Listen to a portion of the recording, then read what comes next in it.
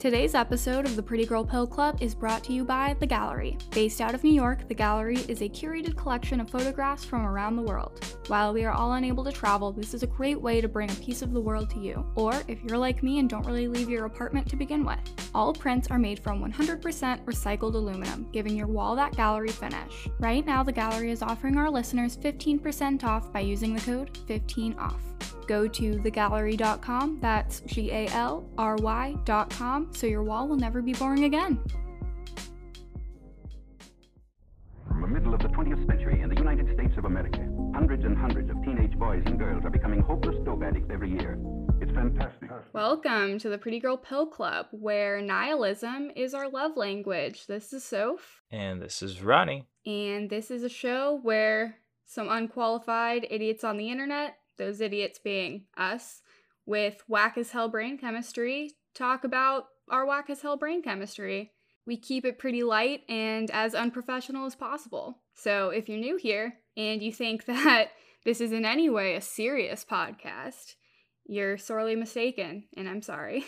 You in the wrong place. You in the wrong place, dog. But, there are plenty of people doing this seriously. Go check out those people. But I would say, I don't know, stay anyway and just get real heated about it. And then tell us about how heated you are about it. That could be fun. We're always open to feedback, constructive or otherwise. Yeah, I'm down for some internet blood sports, dude.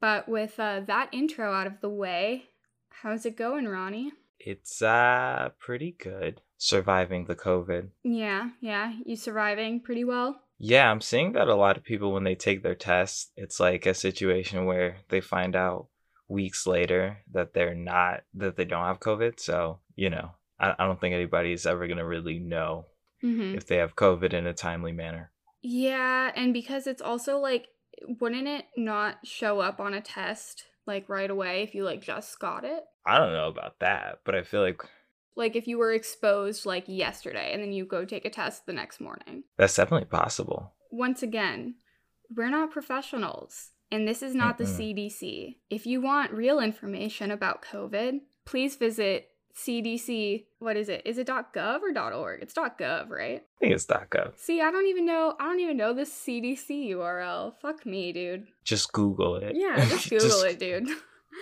Come on, you found this podcast. You clearly know how to use the internet a little bit. I think another wild thing is how everybody else, and by everybody else I mean other countries, got a pretty good stimulus, and we got $1,200 for 10 weeks. Well, longer than that now.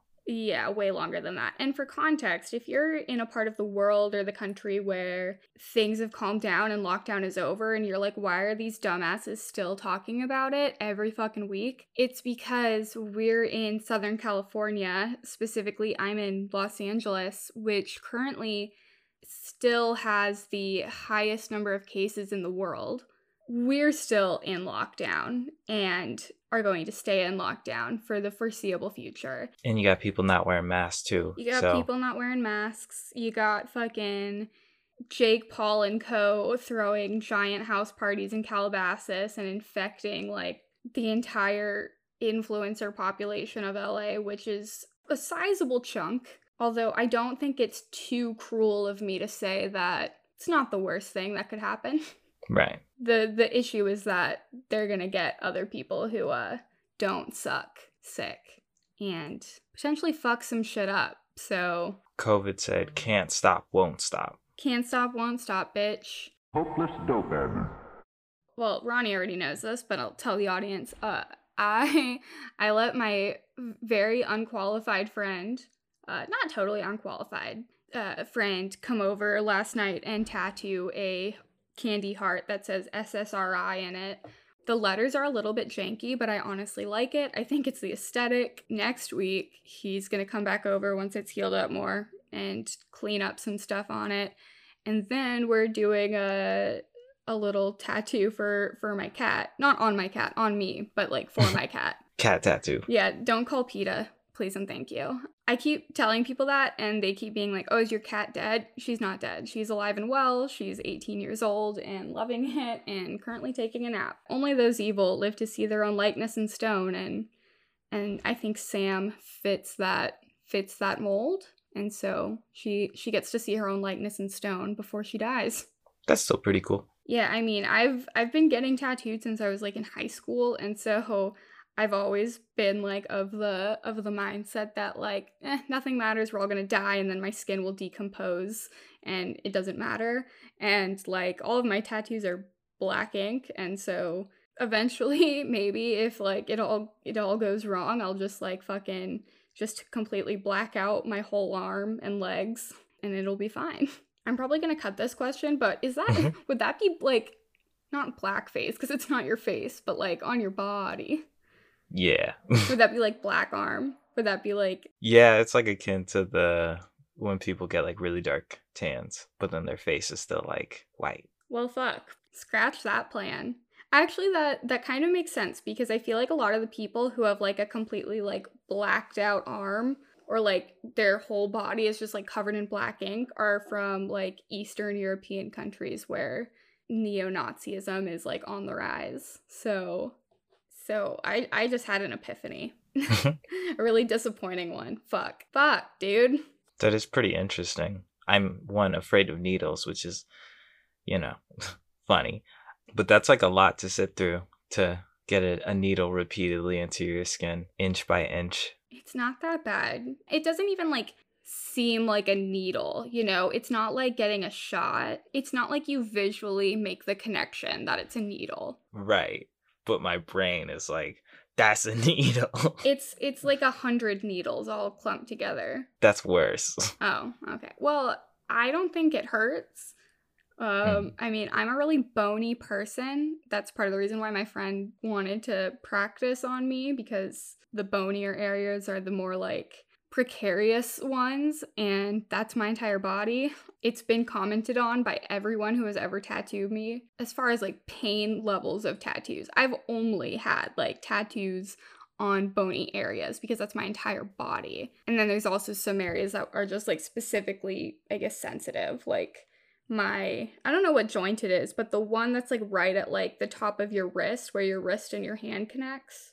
Yeah, that one is tattooed over. The front of my shin is tattooed, and I don't think it's painful. My friend was really disappointed by like how unbothered I was. I was just sitting like on the computer editing some stuff for Instagram and just like completely like not flinching. And he's like, "This is disappointing. I was hoping that you'd be like more bothered by this." I came to your apartment to make you feel uncomfortable. Come on, give me something. I came here to cause you physical and emotional pain, and so far I've only caused you emotional pain.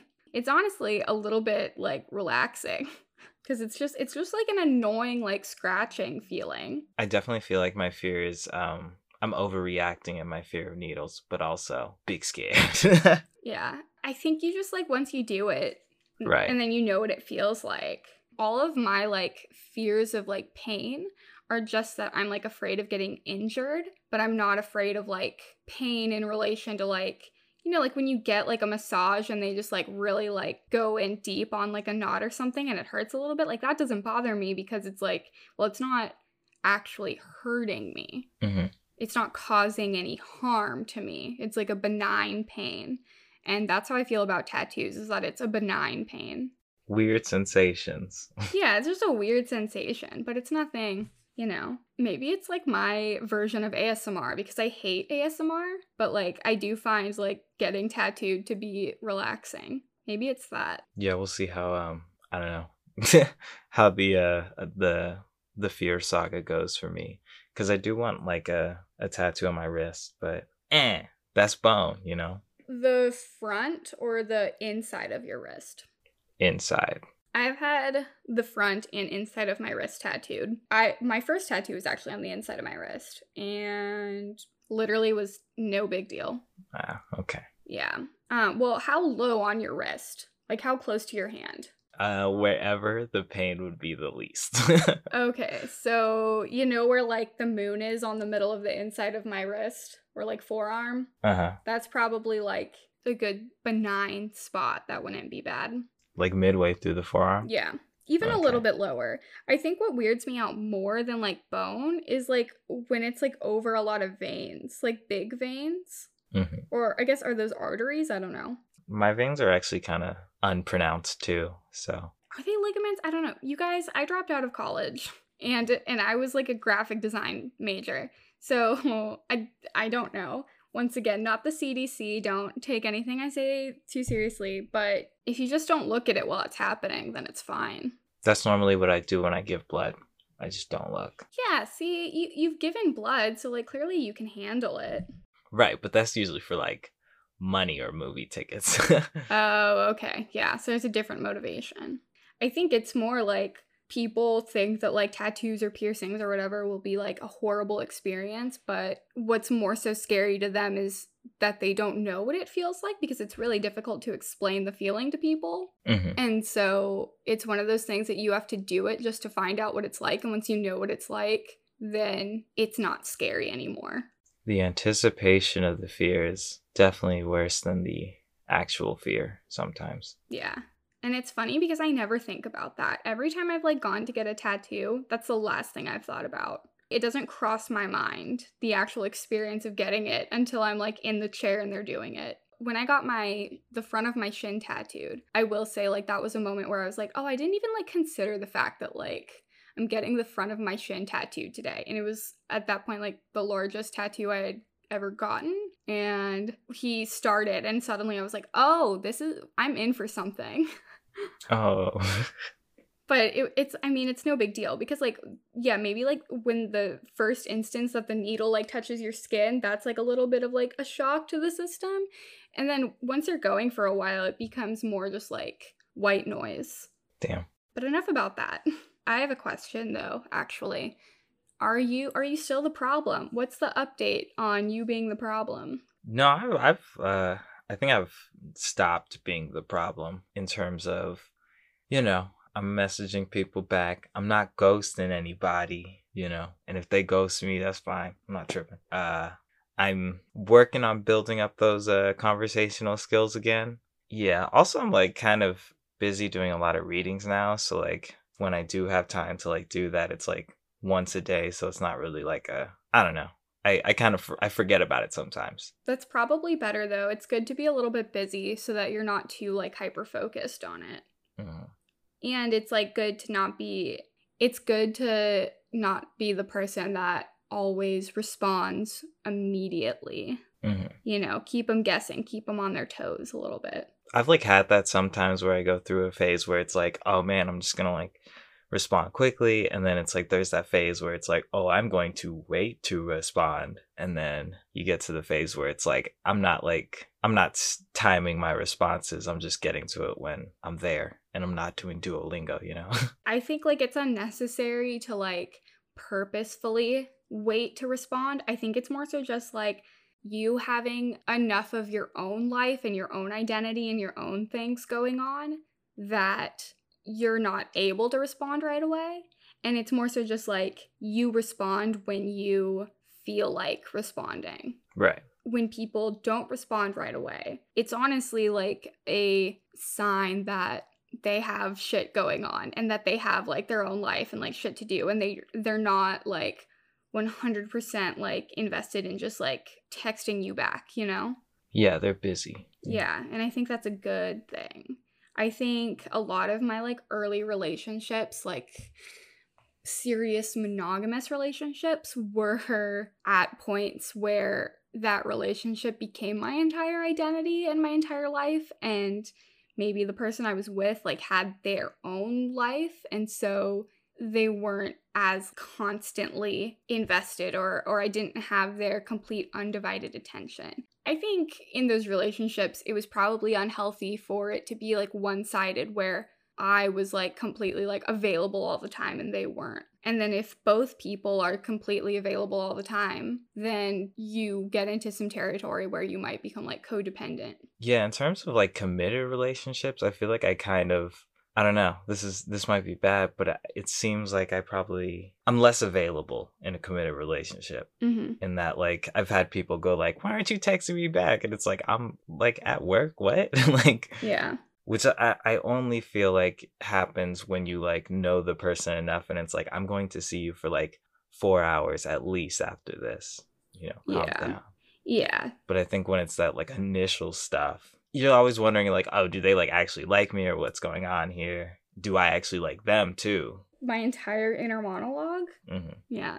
Yeah, the entirety of my inner monologue in almost every relationship that I've had has been like, oh, they don't really like me that much.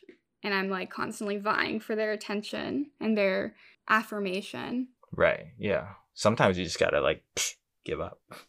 Give up on wanting it. Yeah, it's a balance that you have to strike where you're giving people, the quality time and attention and affirmation that they deserve and that you're able to give them and want to give them, but you're also not overdoing it to a point to where you're getting into some like clingy codependent territories. There's got to be reciprocity. Right, but it's also not that you're so distant that it becomes like, I don't want to say abusive, that's too heavy of a word, but like a thing where you're kind of keeping them at arm's reach just to have that power over them. Mm-hmm. I guess you're leading them astray, you're leading them on. You're making them think that you're more committed or you're more interested than you are, but then you routinely ignore them or put distance between you and in a way that is unwelcome and like unhealthy. That's like gaslighting, right? Like you... Sort of, yeah. I suppose so. Is it completely terrible that I theoretically have a mental health themed podcast and I am Googling the definition of gaslighting right now to make sure I fully know what it means? I mean, that just comes with the territory of the podcast. Yeah, truly. Okay. I mean, I know what it means, but like I don't always know how to word things correctly.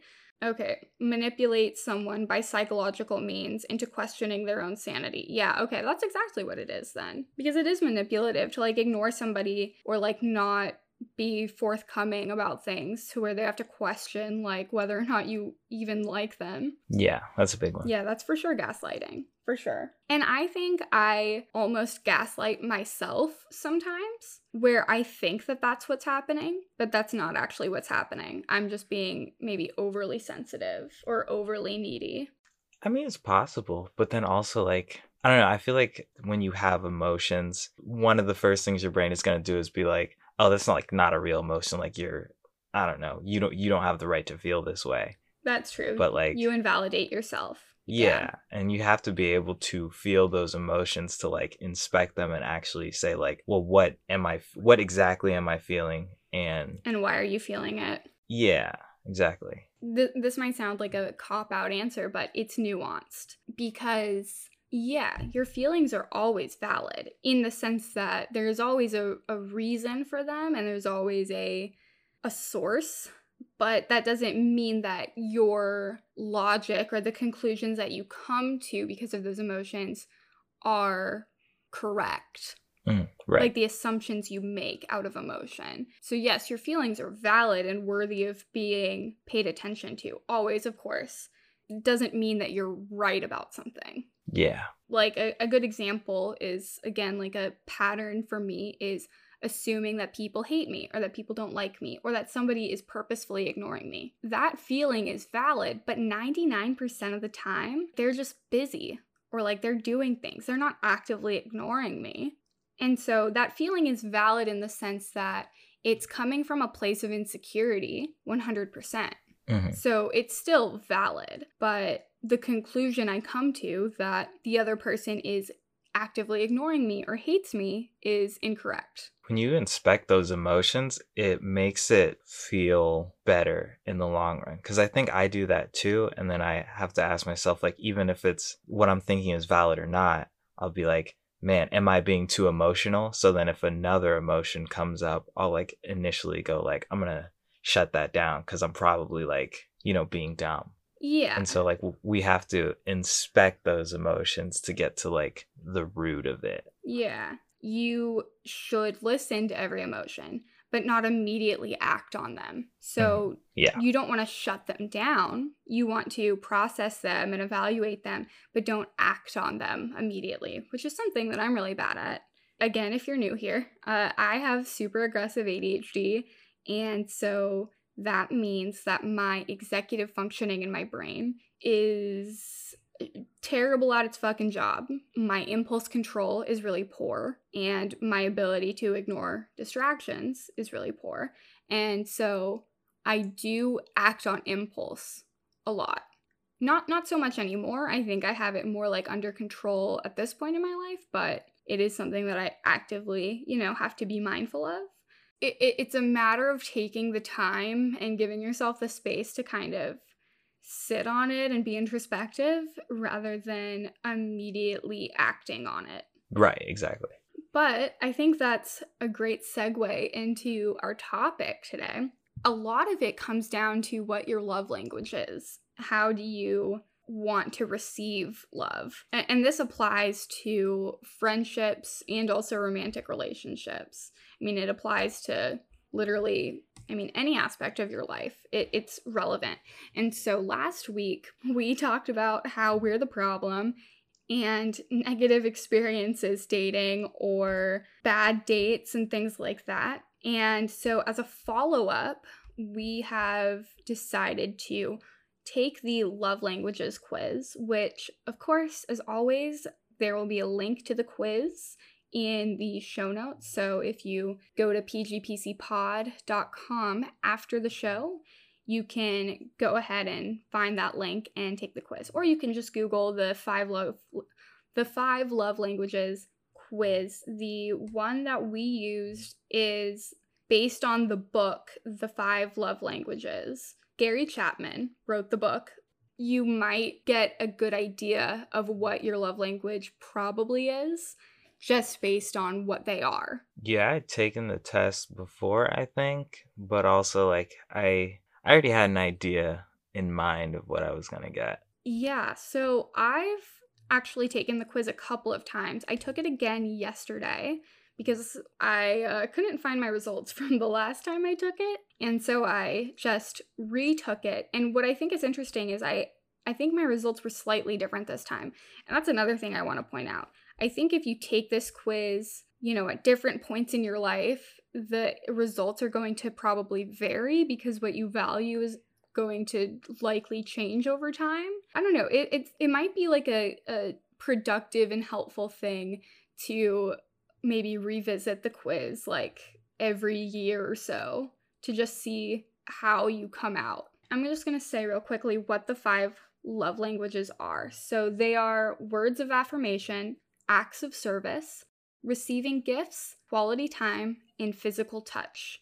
Out of these 5 things, there's one thing that you value above all else, but the way that the results are given, it breaks it down into percentages. So everybody has a little bit of each one. You value each one at a different level. My primary love language is acts of service. So the little blurb that they gave me says, can helping with homework really be an expression of love? Absolutely. Anything you do to ease the burden of responsibilities weighing on an active service person will speak volumes. The words he or she most want to hear, let me do that for you. Laziness, broken commitments, and making more work for them tell speakers of this language their feelings don't matter. When others serve you out of love and not obligation, you feel truly valued and loved. So my breakdown is acts of service, 33%, words of affirmation, 27%. So that's pretty neck and neck. Only 6% off. And then quality time, 27%. Physical touch, 10%, receiving gifts, 3%. What I think is interesting is that quality time is also ranked really highly because I think for me, acts of service means less about like somebody running errands for me or doing the laundry for me. That stuff is definitely in there, but I think more than anything else, it's about keeping promises and doing what you say you're going to do and doing things because you want to and you love me and not because you feel like you have to. As far as like broken commitments go, I feel like giving your quality time is an act of service. Being there when you say you're going to be there, taking the time out of your day to be around me, that is an act of service. So quality time and acts of service, I kind of conflate them in my mind. To me, the act of service that I want the most is quality time. That's interesting. Not a psychiatrist or a therapist or anything. Yeah, if we haven't But made it it's blatantly clear already, we are not professionals. I'm a college dropout. Here's my lack of credentials. It's interesting that you consider acts of service and quality time a little bit interchangeable, because that means that I think that you might feel like a burden Oh, to that's people. 100% true. Yeah, so if you're conflating those, you're like, Damn. I want somebody to like be around me because the only other alternative is like paying somebody to be your, therapist. Fuck. Okay, Ronnie's not a professional, but he just read me to filth. So I don't know, dog. You might have a future in this. Yeah, that's precisely it. I definitely feel like a burden on people, for better or for worse. That's probably why I conflate them. But I also think that it's more so about, like, at its core, I think it's mostly about being reliable and not being flaky. Because to not be flaky is kind of asking a lot of people. Like, to say, yes, I'm going to be here at this time, at this place, and for them to actually do it and like actually be there at the time that they say they're going to be there, or even be there at all, is a big deal. Like, people are super, super fucking flaky. And so to me, if you blow me off, it shows me that you either don't want to be around me, or you don't really care, and that it's just another thing that you feel like you have to do and that you don't really want to do. It needs to come from a place of you want to do it, and that's why I see it as an act of service. But it's also interesting to me that like none of my results are so overwhelmingly, like, I'm not overwhelmingly one thing above all else. That was wild to me too, because I kind of, when I was answering the questions, I was like, I know what I'm going for. I think the way that they like mix the questions together allows it to be a little bit lower. Yeah, well, because they basically, the way that the quiz is, if you've never taken it, it says, what is the wording? It's like, I feel most loved when, or I feel most appreciated when, and then it gives you two scenarios. And it might be something like, I feel most appreciated when, and then the two options are somebody gives me a gift or somebody gives me a hug. And sometimes it puts things next to each other that it's pretty obvious. Like, they're very obviously so different. Like, I feel most appreciated when somebody gives me a gift or somebody runs an errand for me. To me, I'm like, oh, well, obviously I want somebody to run an errand for me instead of giving me a gift, right? Or of course I want somebody to help me take out the trash rather than give me a hug. Like, what is giving me a hug going to do about the trash? A hug isn't going to take out the trash. So maybe I'm just like really practical about it, and I'm not like a very touchy person, although I can be.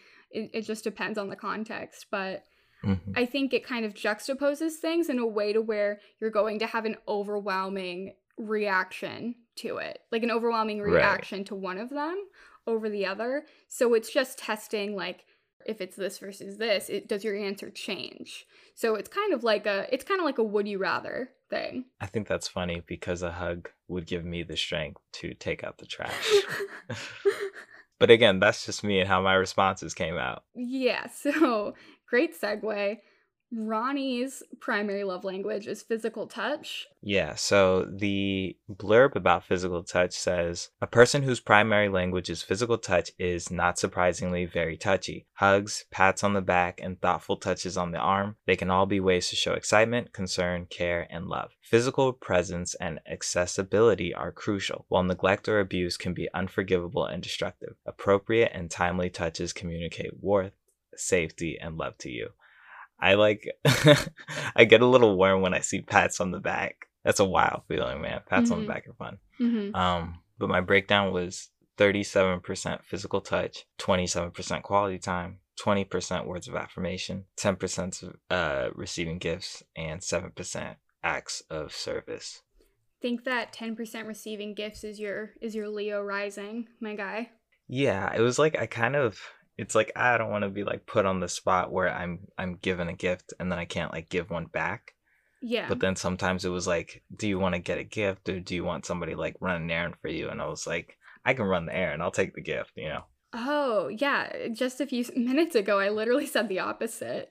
Like, oh, well, I'd rather you like help me out with something than give me a gift. Like, it'd be wild if I went out for an errand and I came back and there was like some gummy worms there for me. I'd be like, oh, wow, that's crazy. Thank you. That's I don't know. true. That's true. So my receiving gifts was only 3%. But what I will say about that is my last relationship was with a Taurus who has a Capricorn rising. If you know anything about astrology, Taurans are very materialistic, but not in the negative connotation, I think. It can be a negative connotation, but I don't think that's really it. They're materialistic in the sense that, like, they value physical things. Like, they're usually the type of people to collect things. Like, our boy Christian has so much fucking shit. He has so many books and things like that, and records and all kinds of shit.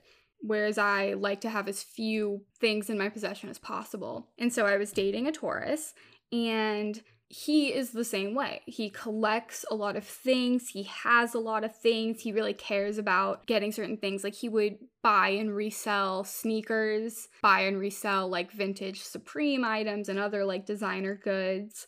He would do the thing where like sometimes I would come over or he would come over and he'd bring like a Red Bull and some candy or like a snack or something. Something that he knows that I like Red Bull and candy. So that's 90% of what I like, and also 90% of my diet. And I did really like that because I think that doing something like that, I mean, something as simple as you remember what things I like and what things I'm always going to be happy to receive, and you thought of me enough to go out of your way to get that thing for me. Because it's not that I can't go get myself a Red Bull, it's that you thought of me and thought, I bet Sophie would be really happy if I came over and had a Red Bull for her. That's interesting. The idea of thought is like so important to this whole thing. I'm not even trying to drop a platitude. I'm my brain's just like, whoa, and I'm like kind of stupid, so I'm working this out. But it's almost like the thought put into love is like the key, which, yeah, you got to understand people's love languages to really connect with them. Because like I can't just like move through all my relationships on like the basis that like everybody likes physical touch and like nobody gives a fuck about acts of service. But then, you know, the flip side, if their whole thing is like acts of service, you know, that's completely opposite. Yeah, exactly. And I mean, without having him even take the love languages test, just knowing him as a person and knowing that he's a Taurus and all of that, and observing how he would show affection to me by like bringing me snacks and things like that. And he also gave me like several gifts over the time that we were together that were really good and really like thoughtful. He was very good at gift giving. And so just based on knowing him, I kind of figured out like, okay, clearly like gifts is something that he really responds to. And so I started doing that for him. So he's from the East Coast. So when he would go home for different holidays and stuff, I would watch his cat for him or go check on his cat. My love language being acts of service, a lot of the time I would go over there and go above and beyond what I was even asked to do. And sometimes I would just like clean his whole apartment and stuff like that, because that to me is like a show of affection. But I could also see that it made him feel like, oh, you're doing too much for me. But then also like I would go and get like different snacks and drinks that he likes, like Red Bull and Funyuns and whatever it is, and leave those in his apartment so that when he came home he'd have like some snacks and stuff. And he responded way more to that than me cleaning his whole apartment. Me cleaning his whole apartment, he was like, don't ever do that again, that's too much. That made me feel warm, and that's not even, those are on the lower rungs of my love language. So it's really the thought put in. Yeah. Well, it's not that he didn't appreciate it. I think he was just like he didn't know how to respond to it. But he also took the thing that like he took his love language out of it, because you did like two things for him. You know, you gave him a gift and you did an act of service. I only started doing that because he had been doing it for me, and so I observed that and kind of deduced like, oh, that's something that he really values. And it's probably, you know, it's an important thing to observe, because I mean, physical touch is one where it's like people are either really like people either really love that or they really hate that.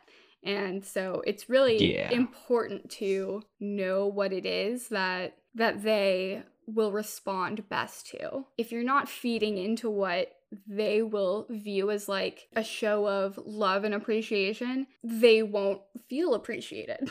Right. Interesting thought that I have on physical touch.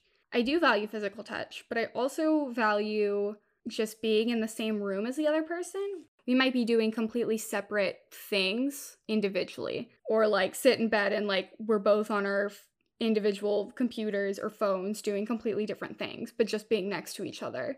That said, because I also really value words of affirmation, I also see something like holding your hand in public or putting their arm around you in public or kissing you in public to be like a word of affirmation, because it shows that, oh, you aren't ashamed of me and you're willing to be physically close to me in public. Yeah, that was like a weird one for me to see, like it was so high and like I kept choosing it, but also like in the back of my head I'm like, man, I don't like when people show affection in public. I'm like, take that home, you know. Yeah, that's interesting. But for physical touch for me, I think like with everybody it's like a way, like it's the only way I could like really like connect with people without having to like say anything. Like it's just like you can, I don't know, you can like feel the energy from my hand or whatever, and I could pass on energy. Yeah. And that's the way I think about it. I think physical touch can be very affirmative.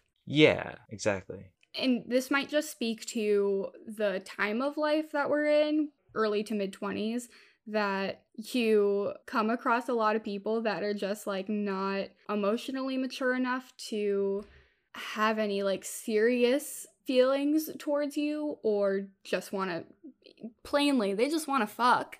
And I find it affirming as somebody who already went through my slutty sleeping around casual phase. It's affirming to me when somebody touches you very affectionately in a non-sexual way. Yeah, like the pat on the back or like a shoulder touch. Yeah. That's really connecting. That's like anchoring to me. Yeah, because it's like I'm touching you to show affection, but it's not because I'm trying to get something out of you. Like I'm not trying to initiate. I'm not trying to initiate sex or anything like that. I'm just trying to physically show affection to you. Right, and like connect too. Yeah. Well, they're all forms of connection, but yeah.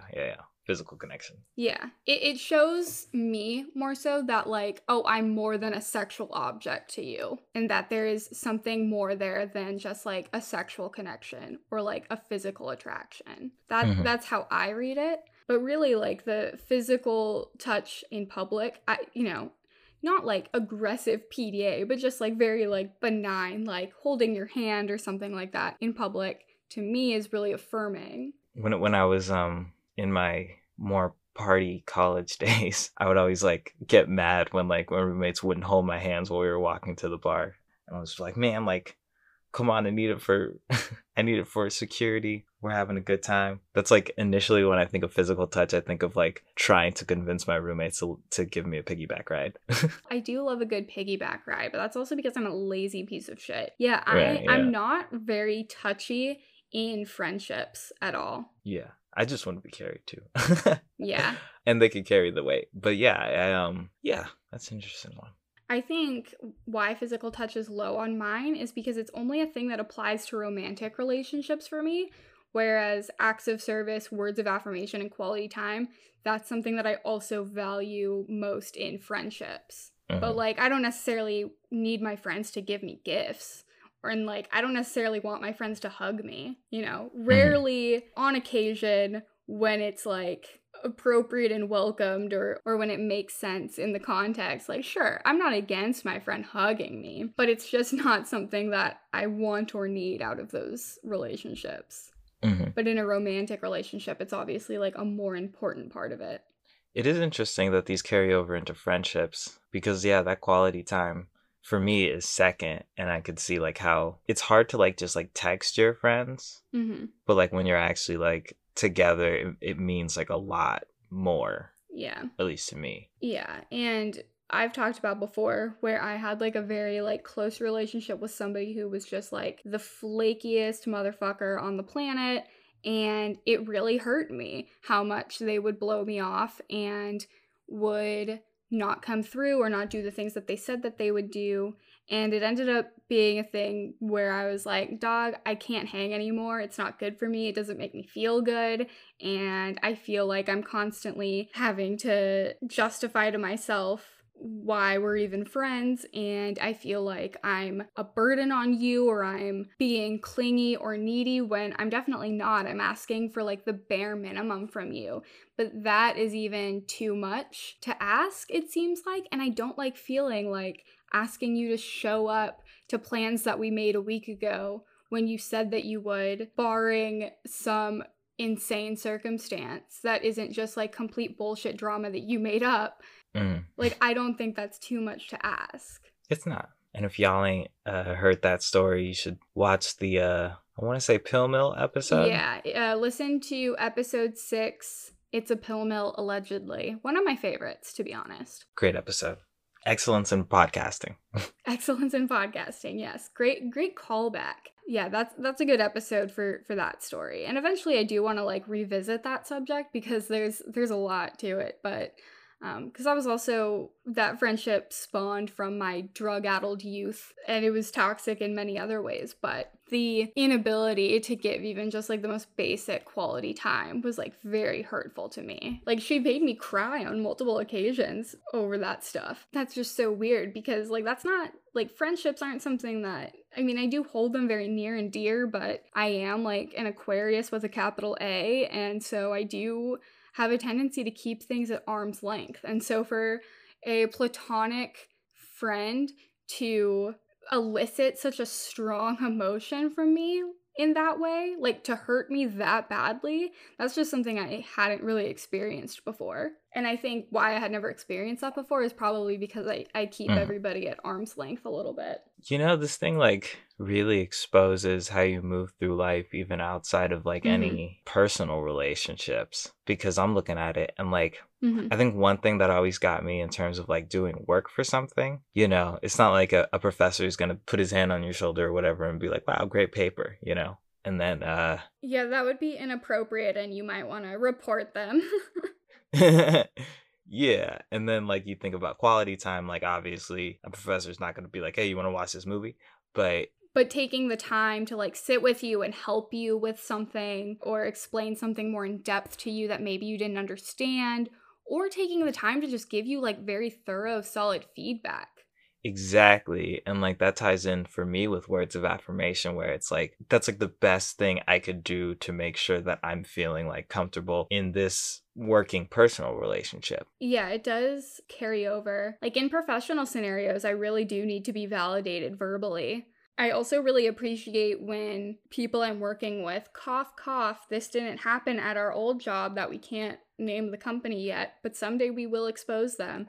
But people didn't value me enough or validate me enough or even see me and what I was doing enough to realize that I was overburdened. And something that I would have really appreciated is for somebody to recognize how overloaded I was and take some of that off of me. Actually, Ronnie, you did that a lot of the times. You were super helpful when we were both at that company. I mean, as much as you could, because I realized that like I was a designer, and so a lot of the stuff I wasn't out here on the Adobes like you were. Yeah. I wanted to say that in a way that wasn't like demeaning, because you are very good at like learning things when you need to, like just being like, okay, I gotta do this thing, I don't know how to do it, let me figure out how to do it. And you did that a lot, and you are very good at that, and I did very much appreciate that you recognized that I had a lot on my plate, and so you figured out ways that you could help me.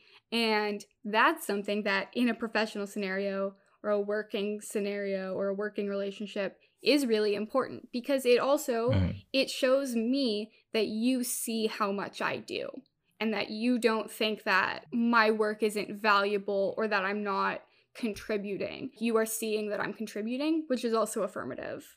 There were so many times when we were doing work for the company that shall not be named where I was like, I'm not doing that shit. And then they'd be like, hey, great job, by the way. And I'd be like, oh, yes, I'll do whatever you want me to do. Yeah, it's motivating. I think they had a mindset of, oh, let's break you down and make you hungry for it. And I'm like, that's not a thing. The carrot becomes basic decency. Yeah, well, exactly. And it's like, I get like tough love, totally 100%. Like, I want honest, constructive, critical feedback. But if you just like hurt my feelings all the time, I'm not going to be motivated to do anything for you. And also on the other side of that, like active service is my lowest. So if somebody had said like, hey, I did your job for you, I'd be like, I'd take that personally and be like, what, you thought I couldn't do it? Yeah. There is a part of it where like if somebody did my job for me without asking me, I would get super offended by that. Like that would be so offensive to me. Absolutely. No, for me, acts of service in that way, the way that I would need for it to play out, for it to be okay, is like, let's say Ronnie comes to me and they're like, hey, I know you've been super busy with X, Y, and Z task. Would it be helpful to you if I took on a part of that, or if I did another task for you? Like, that's how that needs to play out, is you need to come to me and, number one, recognize that I'm very busy and I have a lot on my plate and I'm doing a lot. And then number two, ask if it would be helpful or if it would ease my burden or my stress for you to do something for me, and ask me what it is that I would want you to do to help me out. Unsolicited taking on other people's work is not what I'm condoning. Mm-hmm.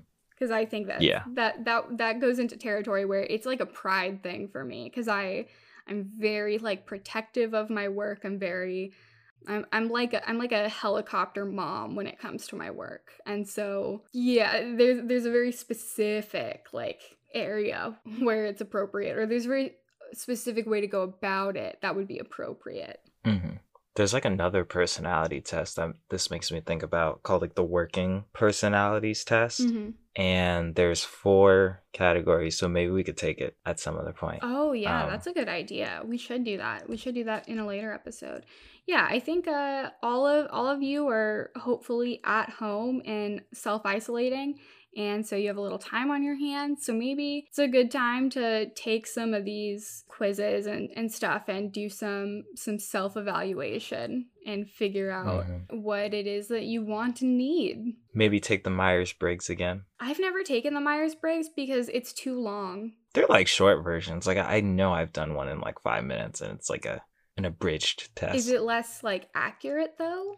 I mean, they're all arbitrary letters of the alphabet, but it seems pretty realistic. Unpopular opinion, I think the people that are like really into the Myers-Briggs thing, where like they ask you what your Myers-Briggs type is, in the way that they're like type A personalities, all of them. Yeah. Well, also in the same, like they ask it in the same way that like I would ask you what your zodiac sign is. Mm-hmm. And I'm like, y'all out here clowning on astrology, but you fucking want to know everybody's like arbitrary 4-letter acronym.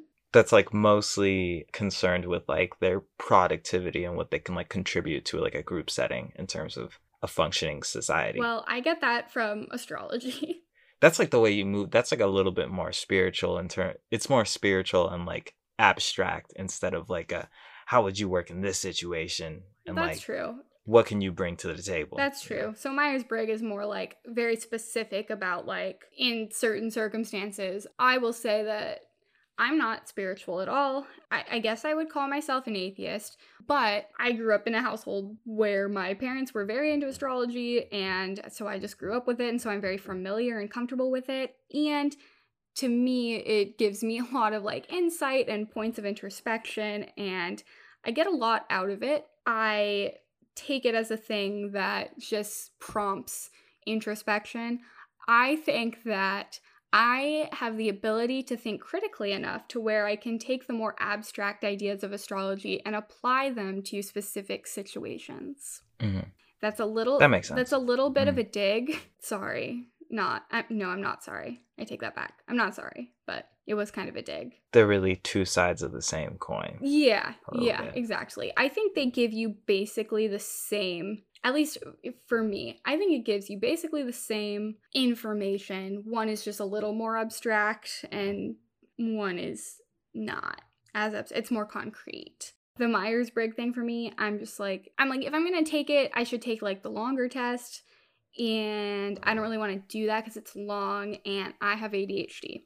So I don't know my type. I could probably guess it if I like went through the letters and saw what the options were. I could probably just figure it out because I think I'm very self-aware and I know myself pretty well. I know how I function in the world. That said, I'm not like discouraging people from like that. I'm just saying like why I've never taken it while we're home alone, or if you're not in an area where you need to be in lockdown and you just feel like being by yourself because you're an aggressive introvert like me, you know, maybe take some quizzes like the love languages. Oh, we would also recommend the highly sensitive persons test. We took that in episode 7. That's a good one too. Maybe Myers-Briggs if that's what you're into, and do some self-reflecting. Self-reflection is key. It's key, dude. Hopeless dope-head. I have a confession to make. Is this the confession that you wanted to make? Yes. That you said, don't let me forget? Okay. Yes, and cool. I did remember it. Remember how last week I said that I hung out with that dude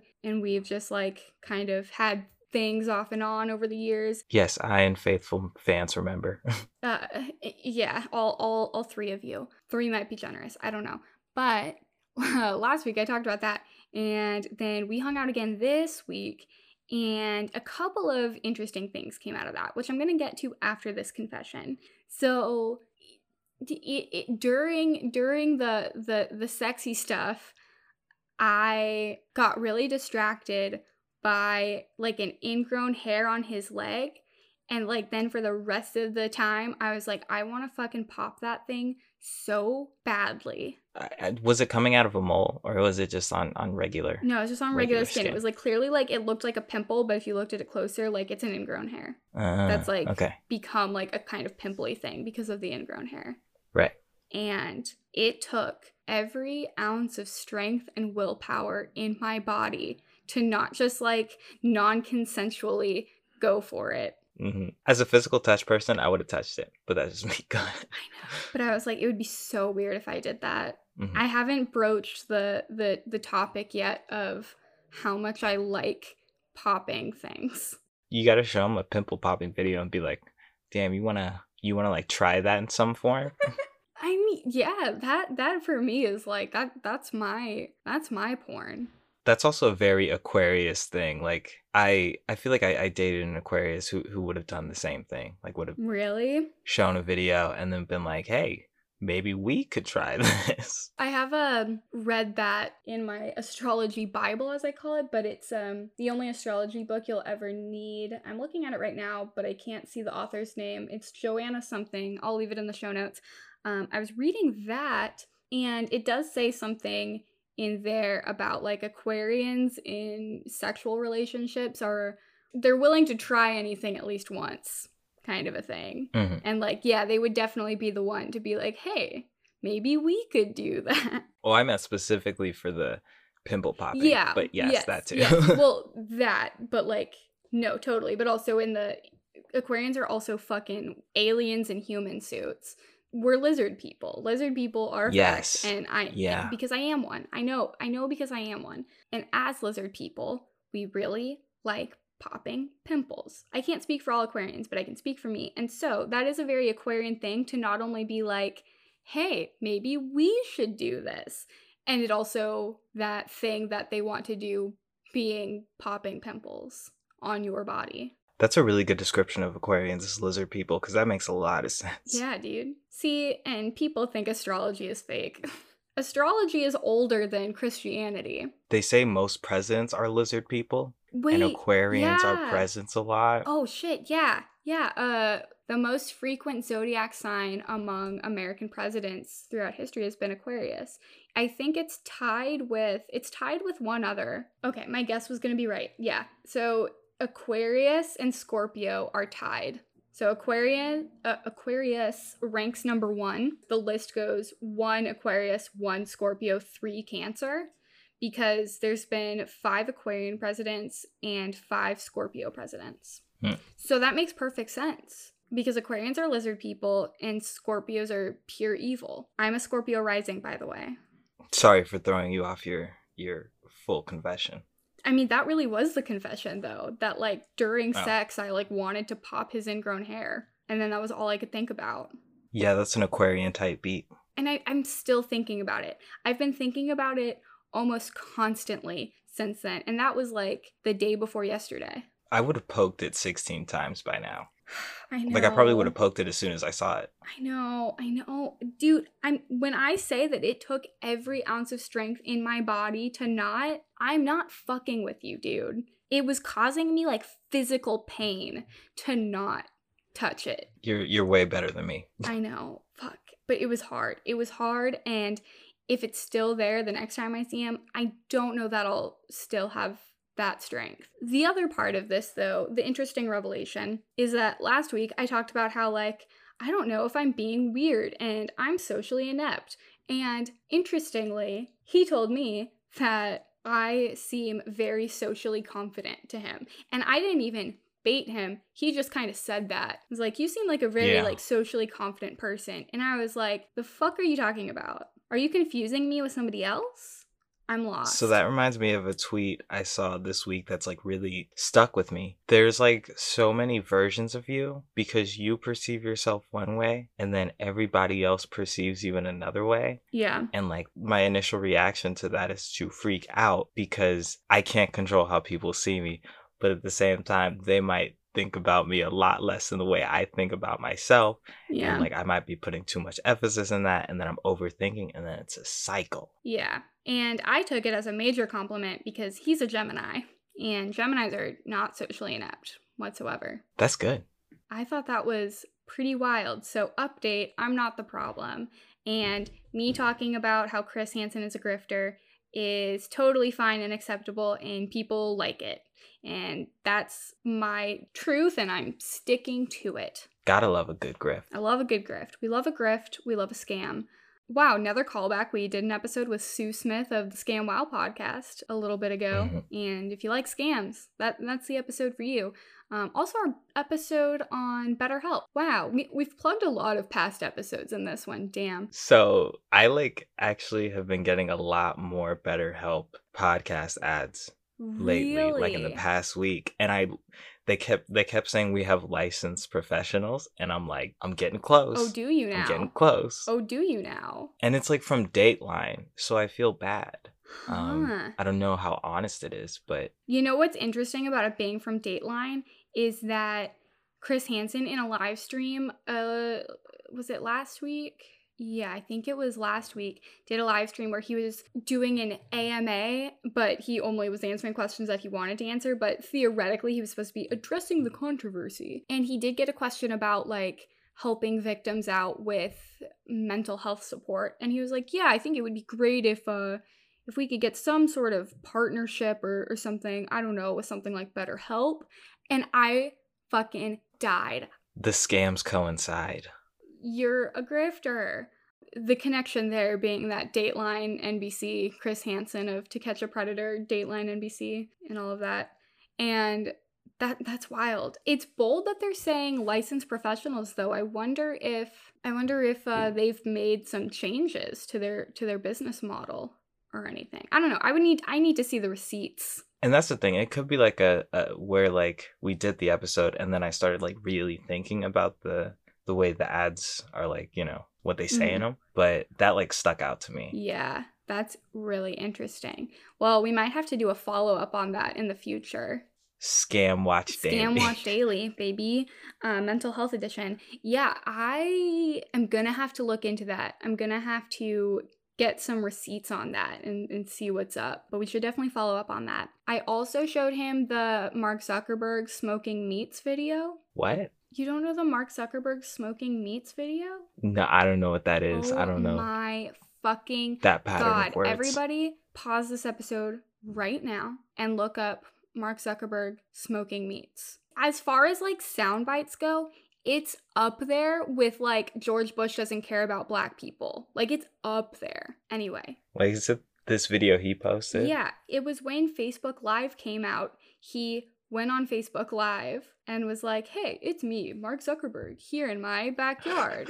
and he is like, and I'm smoking meats. And like he goes on explaining like how he smokes meats, and he says the phrase smoking meats like 84 times. I shit you not. And it's so uncomfortable.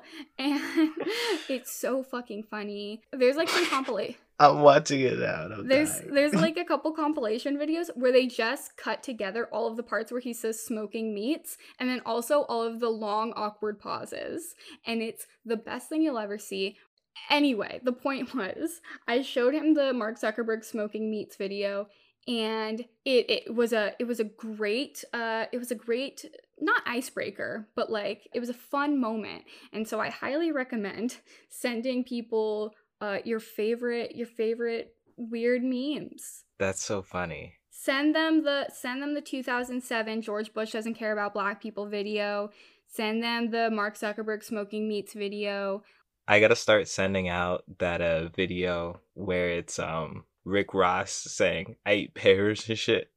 Shout out to all the pears. Mm-hmm. But it's the Vine where like the pear is about to hang itself, and then it sees Rick Ross says that and it gets its life together.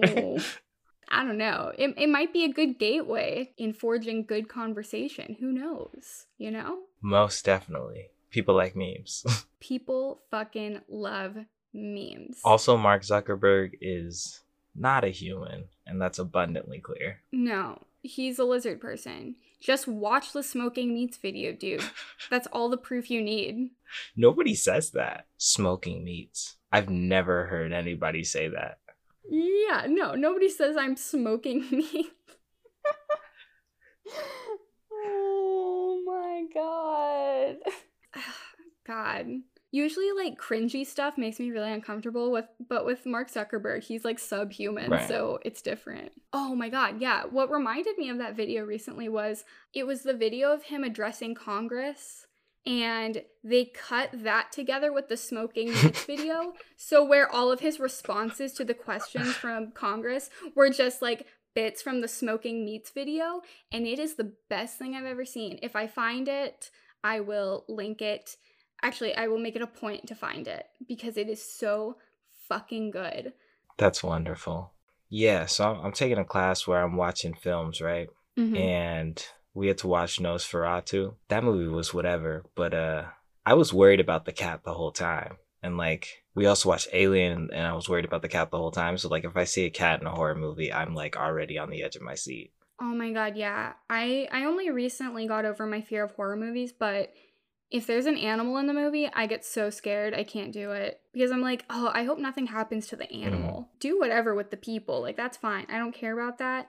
But, like, keep the animals out of it. That's too far. I was, like, 2 hours in the Alien, and I was like, where's the cat? But where's the cat? Dude, that's always my thought, too. I'm always so concerned about that. I literally, nothing will upset me more than, like, something happening to a cat. Or, like, a cat being alone. Or like a cat being in harm's way in any way. I will start crying if I talk about this too much longer. Mm-hmm. This is a dark note to leave it on, but I did have a terrible dream last night about my cat dying, and it was horrible. And I woke up with her on my face, and I was like, everything's okay. We're all okay. We're all here. We're fine. And now we're here. Dark note. We gotta leave it on like a slightly nihilistic note, or what are we even? The whole ethos of the show is forsaken. That was on today's club agenda. That's true. Nihilism was number one. We're all gonna die. That's my closing message to you. Is that too far? No, not at all. And if it is too far, good. I'm leaning into it. It's true.